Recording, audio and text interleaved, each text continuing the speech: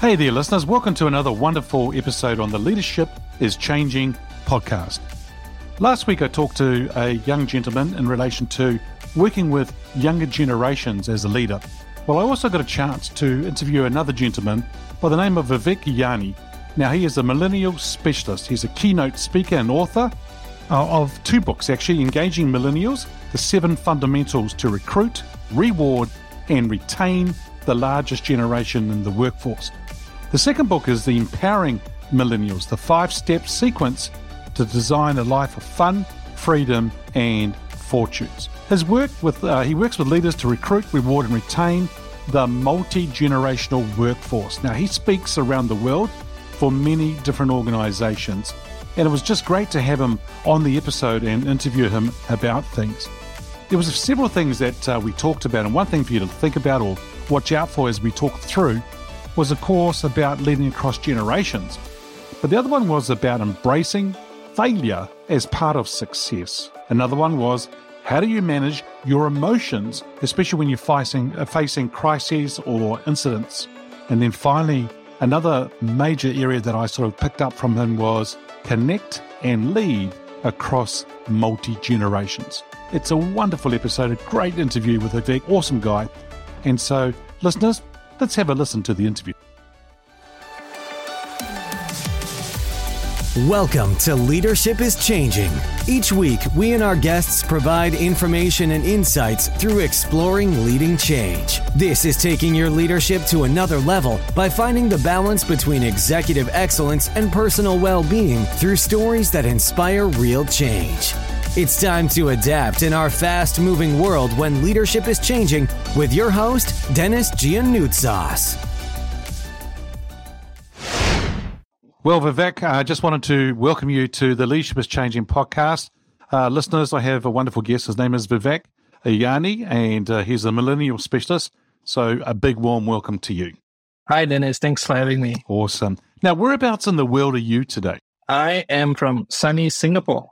Have you been here? Yeah, I used to go there about 4 or 5, 6 times a year in my global role, and actually looked at moving to Singapore at one stage. A wonderful place, great people, and if you haven't been there, listeners, I highly recommend going to Singapore.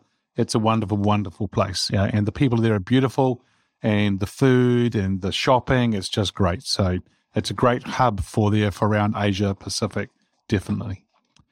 Now, Vivek, I've already given an introduction to the audience a little bit about you, but is there anything else you want to share with us about your background? Sure. So I am a millennial specialist and a speaker.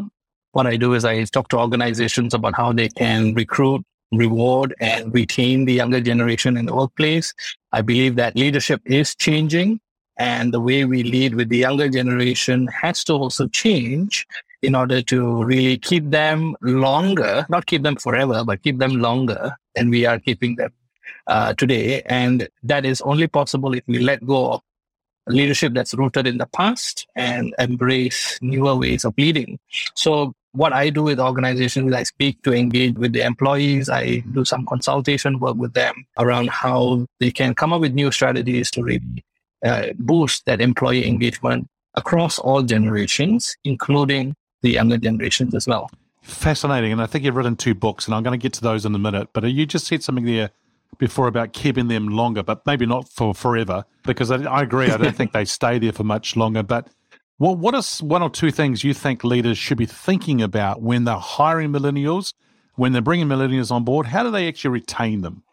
Yeah. So leaders should be really thinking about how can I serve them as a leader, right? I think that is one of the key things that maybe was not the key definition of leadership back then. It used to be a very command and control. How do I command and control my team members to get things done, right? Leadership, essentially, it's about how do you move people to get things done effectively, right? Without having to really be the one doing it yourself. You get people to do it for you. And that's where I believe that if you want to really get millennials moving as fast as possible to the highest potential, then you got to start asking, what can I be doing differently with this group so that they feel motivated and inspired to go above and beyond. The problem I notice, or the challenge, is that a lot of leaders cannot connect with the mindsets that the younger generation have, the behaviors that they display. And it kind of also is a confirmation bias of the stereotypes that we do see in the media. The media, of course, paints a very extreme picture. Either they are very good or they're very bad, right? And you will fall into either camps based on your personal experiences. But I think it is the role of the leader to be the first to adapt if they want to see the change. And that's where I talk about all of these things, to organizations. It's the leader's responsibility to effect change. So they have to be the ones to change themselves first. And that's why leadership is changing is such a key theme, I think, for all leaders today.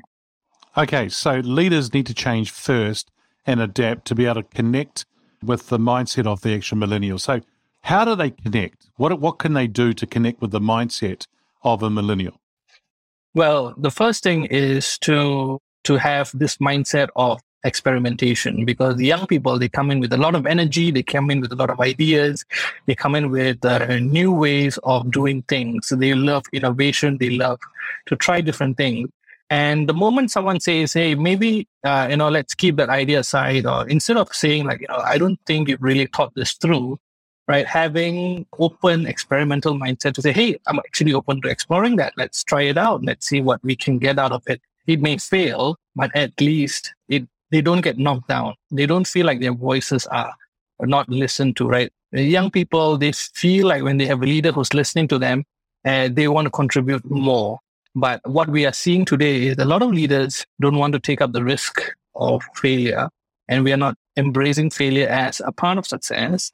So what we do is, maybe you stay here for a few years before you tell me how to do my job, right? So that's the kind of feedback that they get. And then what then happens is they stop contributing. They go into what we call quiet quitting. Okay, you're not gonna take in my ideas, and I'm just gonna do what's basic and what's necessary.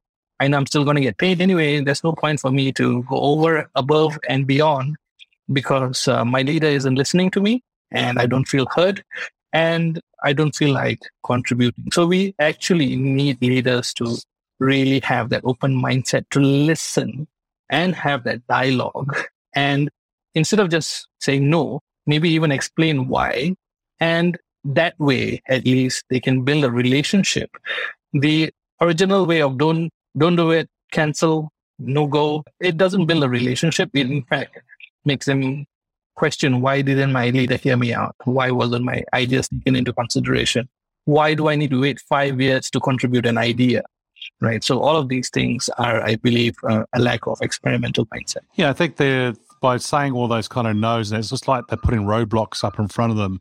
And then if they don't like the roadblocks, they want to go off and do something else, for sure. And I love what you just shared there about embrace failure as part of the success or part of success. I think that is, you've hit the nail on the head there. I think that's so important. So important for the millennial, for them working for a boss or a leader, but also for the leader to understand that as well, and that we learn from mistakes. And I think that's important. And I see that you've written 2 books. One's called Engaging Millennials, 7 Fundamentals to Recruit, Reward, and Retain the Largest Generation in the Workforce. I think that is so important.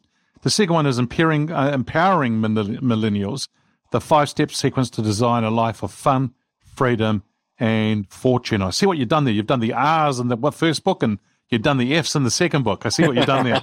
Yeah, so that's pretty cool. I like what you say there about the recruit, reward, and retain that multi-generational workforce, because I think it's really important. That's one is to attract them, but then it's also to retain them, as we're saying, which is really important. And the other one piece you said is about the reward. What do we mean by the reward? Well, you see, the kind of rewards, the benefits we see in organizations have always been a one-size-fits-all, right? You get your insurance, you get your dental, right? You get your very basic stuff. But do you know that there are so many organizations, especially these startups, that are offering a lot more benefits that are very appealing to the younger generation because they have more options. So instead of a one-size-fits-all, because these benefits, I think they became a lot more popular as the baby boomers entered the workforce. Right, I'm going to, on top of its salary, I'm also going to give you this, this, and this. But we never really innovated in that space. So how can we do that? How can we give more benefits that are varied. So a 20-year-old or a 21-year-old won't be so interested in insurance as opposed to someone who's probably closer to retirement in his 50s, late 50s, right? And 60s. But we don't offer something for the 20-year-old. So in Alibaba, actually, they have this benefit of, if you're single, we actually do matchmaking for all the singles within the organization. It is one way to keep our family stronger together. So the committee, of course, gets these names of the singles, put them up on a board, and they do some matching. And if they actually marry, that's also been rumored that, Jack Ma has also attended some of these weddings before, because it is one of those things in their culture, right? And that's very relevant for someone who's single in their 20s, 30s, or maybe even their 40s, right? But that is something unique. We've had other organizations that bring in health coaches into the workplace where they say, you guys are sitting on the computer all day long, so we're going to change that up a bit. And what we're going to do is we're going to make sure you attend these exercise sessions. That's, super easy. They come to the office, you have a workout, you get a shower, and then you get back to work, right? It's not always an 8 to 5, sit down and work productively, right? It is actually very different. We even had some startup CEOs give up a challenge for people to say that if you actually hit certain health goals, you get an extra salary, unlimited leave, right? So many different ways to engage with the younger generation by offering different benefits that will really excite and bring out the best in them. Wow, that is so cool. Wished I had that when I was a graduate and a young guy. First of all, I think it's helping remove a lot of the barriers, a lot of the objections or the excuses, right? So one is the matchmaking is one thing, but also bringing in the health coaches, getting them to exercise. It's getting rid of those excuses. Oh, I'm too busy. I've got a deadline and all that kind of good stuff. So yeah, it's really good to see. Alrighty, that's very good. Vivek, next question for you here is, how did you get into leadership? Well, my whole entrance into leadership happened when I was 18 years old. I was enrolled into the national service in Singapore. We have to serve 2 years in the army, and I went through the basic military training, and that's where I discovered that I would really enjoy working with more people and leading them. And, they gave us these missions. So that started my leadership streak. I got selected into the leadership school from there on, and then I was posted back into the basic military training school as an instructor, right? So that actually started my journey. And from there, I started realizing the important role of leaders. How do you motivate them? How do you engage with them? How do you make them feel listened to? And also that was when I actually found the kind of leader that I also aspire to be.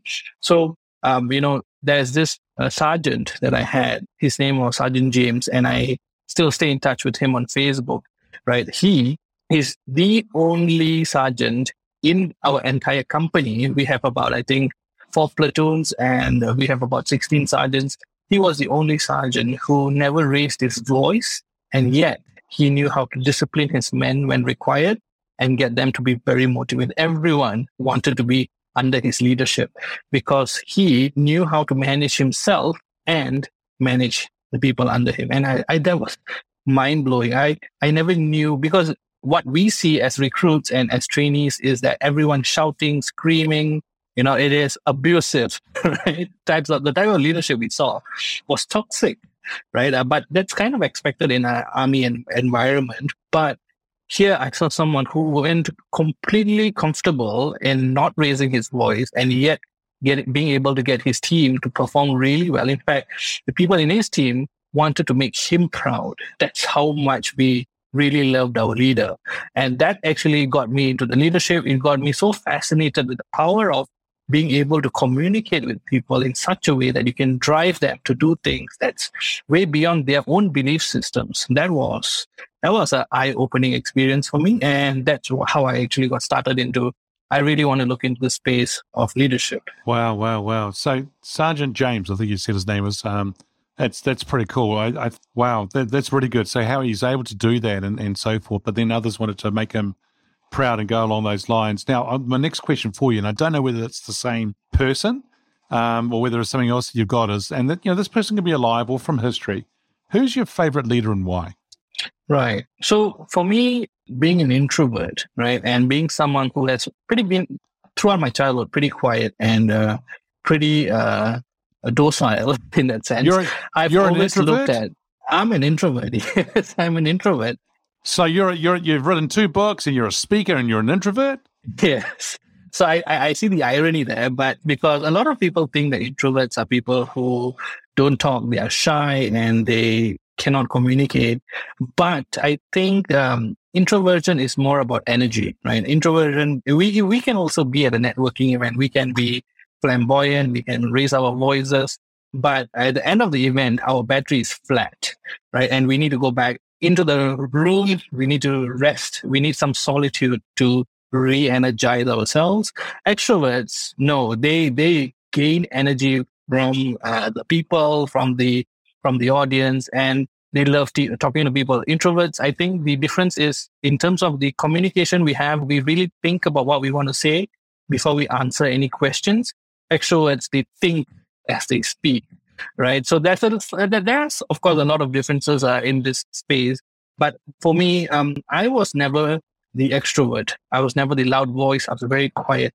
And I looked around to, okay, who are the kind of role models? So I mentioned Sergeant James. Yes, he definitely fit into different archetypes. He fit into one of the archetypes of a leader.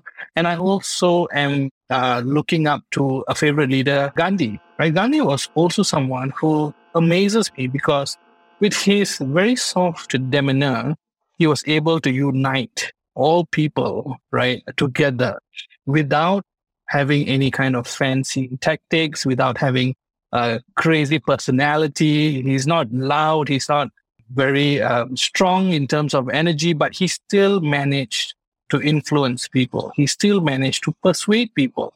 So they are the role models I have because I can relate to them. I can see myself a little bit more like them. And they also get things done. At the end of the day, as a leader, it's about taking care of your people so that they can do the things that need to be done, right? So for me, yeah, it is Gandhi and Sergeant James. They are all, and I have so many of people who are just like these that I feel are the leaders that I really look up to because they can really carry themselves really well and get things done at the same time. Nice. And the reason I sort of stopped you in relation to the introvert piece is because a lot of people think you have to be an extrovert to be a leader, or you have to be an extrovert to be out speaking and things like that. And I think it's wrong. You don't. And you've just actually shared the reason why. And I think it's wonderful to hear this because for those listeners who are introverts right now, who are probably thinking about this, oh, maybe I can look at things differently. Maybe I can do that. And, as you're right, Gandhi and others as well, they've been able to do it. The influence they've had on other people, I think is really superb. And you're so right, with introverts, it's amazing.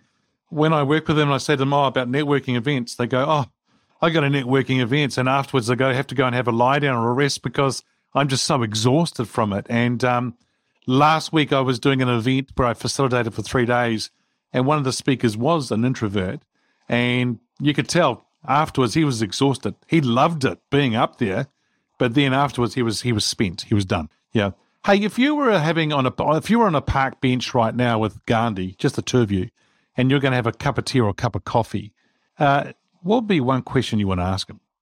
Well, I always ask him, how do you manage your emotions in such a way that even when something that can be as triggering as an incident happen, how do you manage yourself in such a way where you don't lose your cool, you don't panic, you maintain your composure at all points in time, and you know what's important, the ability to then move on from this and find the solution instead of going on a downward spiral in terms of anger, frustration, and all of the other negative emotions that we tend to experience when something doesn't go our way.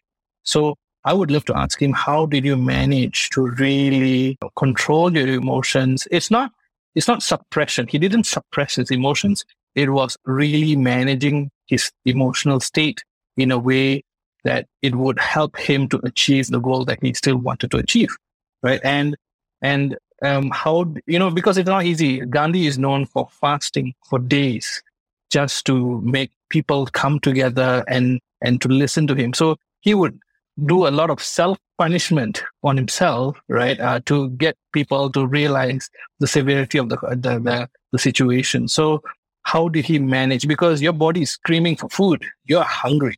But he still managed to dominate mind over body. And that's something I really want to learn from him if I could have a coffee session with him. Yeah. Yeah. Awesome question. I think it'd be a great one. I wish you had the opportunity to learn the answer to that question. You mentioned it before as earlier on in the episode, but I just want to ask the question again in case there's something else you want to add to it. The title of the show is called Leadership is Changing. When I say that title or the statement, what does it mean for you? Yes, I believe in this concept of a 5G leader, right? I've been talking about it for a while now. And for me, what that means is like how our phones go from 3G to 4G to 5G, right? We also need to have our leadership change from 3G to 4G to 5G. And there's different ways you can look at it. Of course, it's a handover from one generation to the other, but it's also a shift in the way we engage with people. So as we see, the world is changing. We're living in a world where hybrid work is becoming more of the norm.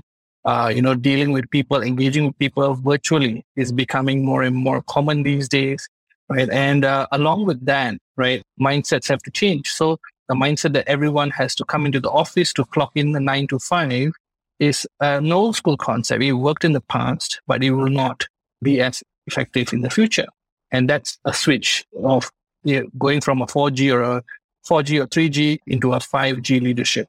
The next thing we notice is that the younger ones, the younger millennials and Gen Zs who are showcasing leadership potential, they have an advantage. They are the digital natives. They understand technology a lot faster and they are less anxious about technology, which means they are also the ones who are able to be more productive and get things done at work, which may mean that they may end up in positions where they need to lead and manage people across different countries. And in that kind of a position, they may actually have people who are senior to them working under them, right? Never in the world have we seen, as much younger leaders are managing older employees, right? So the 5G leader is going to be someone who has to be able to connect with people across generations. So you have to be able to connect with the baby boomers, the Gen Xs, the millennials, and the Gen Zs. And as opposed to last time when the baby boomers, you just have to manage the Gen X and the millennials, right? Today, the younger leaders, will have to manage someone older than them. So we do see that, there is a shift that's happening where they have to really learn how they can change the way they communicate and, manage the people, their expectations, their motivations in order to bring everyone together as a team to get work done, right, productively. So that's where I believe leadership is changing. We are seeing that, as the world becomes a lot more diverse, right, we are working across cultures and across generations today. So a 5G leader is someone who has to be able to, unlearn and relearn everything as the times change. So someone who can really adapt really quickly is one of the key things that I believe it's a definition of leadership is changing. I don't know if you've seen this TV program. I was actually on Netflix called SWAT, and it's about the SWAT team in the US, and it's really quite cool. And the sergeant there, before they go into the situations, he talks about the team being fluid. And I think what you're actually talking about there, the 5G leader, is also being fluid in the sense that they can adapt and move with the different generations and what's going on. And I love what you just said there as well about unlearn and relearn, because we need to do that. We need to unlearn to relearn to be able to move forward as well. And listeners, if you are somebody who's working with multi-generations, this is really quite cool. What Vivek said, sharing here about the 5G leader and having to move with the times and being very clear about that and working with them. So if you can connect and lead across all multi-generations or all generations, it's going to be a very smart thing and a very powerful leader that you're going to be that's going to be very effective and may have a good impact as well, so which is really good. Now, Vivek, you and I and the rest of the world, we're living in a very fast-paced, ever-changing world, and for some reason, it's getting faster. Technology, data, social, all those kind of things as well are getting faster.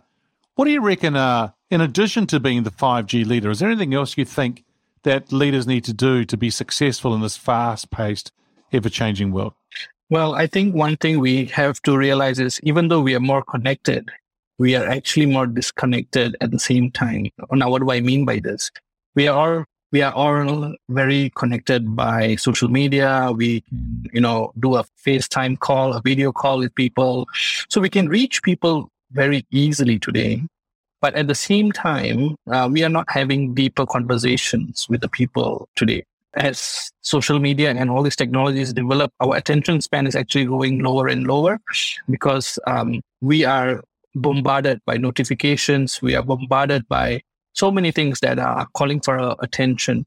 So in a world where everything is instant gratification focused, a leader who can go deep into relationships, into focus, into things is the one who can really achieve great things, right? I believe someone who can go deep is really important. That means the ability to focus and pay attention and stay focused on a task until it gets done is really, really important. So it is not just in tasks, but also in relationships. The ability to not only have, these number of colleagues and friends, but to also build deeper relationships with these people so that they feel connected to the leader, right? It is the back and forth conversations. It's the deeper conversations that build the relationship, right? If you don't like the person, you will not be able to go past a certain point. You don't feel like you will gel together with the individual. So as a leader, it's important to have deep focus and deep relationship building skills because the world is going faster and faster. We are getting more and more impatient as the convenience of things become a lot more easier. So the leader who can really focus and pay attention is the one that will really succeed in this fast-paced world. Yeah, we are. And it is fast-paced and people are impatient. They do want things quicker. I know even for some of my listeners are like, when's the next episode? Come on. And I'm like, whoa. So it's really amazing. Now, tell me something. You and I have been talking about leadership in general. We've been talking about the actual individual leaders as well. Let's change lenses now. Let's start talking a little bit more about the employee's perspective. How has the employees' expectations of leaders changed of late? Yeah, I think now, especially with the younger generation, growing up with parents who were a lot more of a parent, right? They were a lot more friendlier, a lot more consultative. Back then, children were meant to be seen, not heard. That's the common saying that we have, right? But today, and I think even from the baby boomers, as they become parents, they decided they want to be a lot more closer to children. So they treated millennials a lot more differently from how they were treated. In fact, I think a lot of the leaders today will say, if I treated my people in my team the way my boss treated me, I think they would leave because the leadership style is so different. And the reason I'm talking about this is because this has had an impact on the younger generation as well. Because when they see adult figures who are there, like their parents, their teachers, their school counselors, right, career counselors, all of these people are asking the same question: how can I help you succeed in life? Right? Whether it's finding the right cause, finding the right people, finding the right opportunities, they are there to support you. So the idea or the concept or the model of an adult figure in these young individuals, in their minds, is that these adults are here to help me, to support me. Basically, if I'm trying to ride a bicycle, they are my support until I learn how to balance myself. So they are looking at these adult figures as mentors, as someone who is not going to lose their cool on them and be toxic, but someone who is going to be there to guide them and to push them to do what they can do best. So that's the expectation that the younger generation has of their leaders. However, when they go into a workplace where nobody cares about you, you are thrown into the waters and you have to learn how to swim.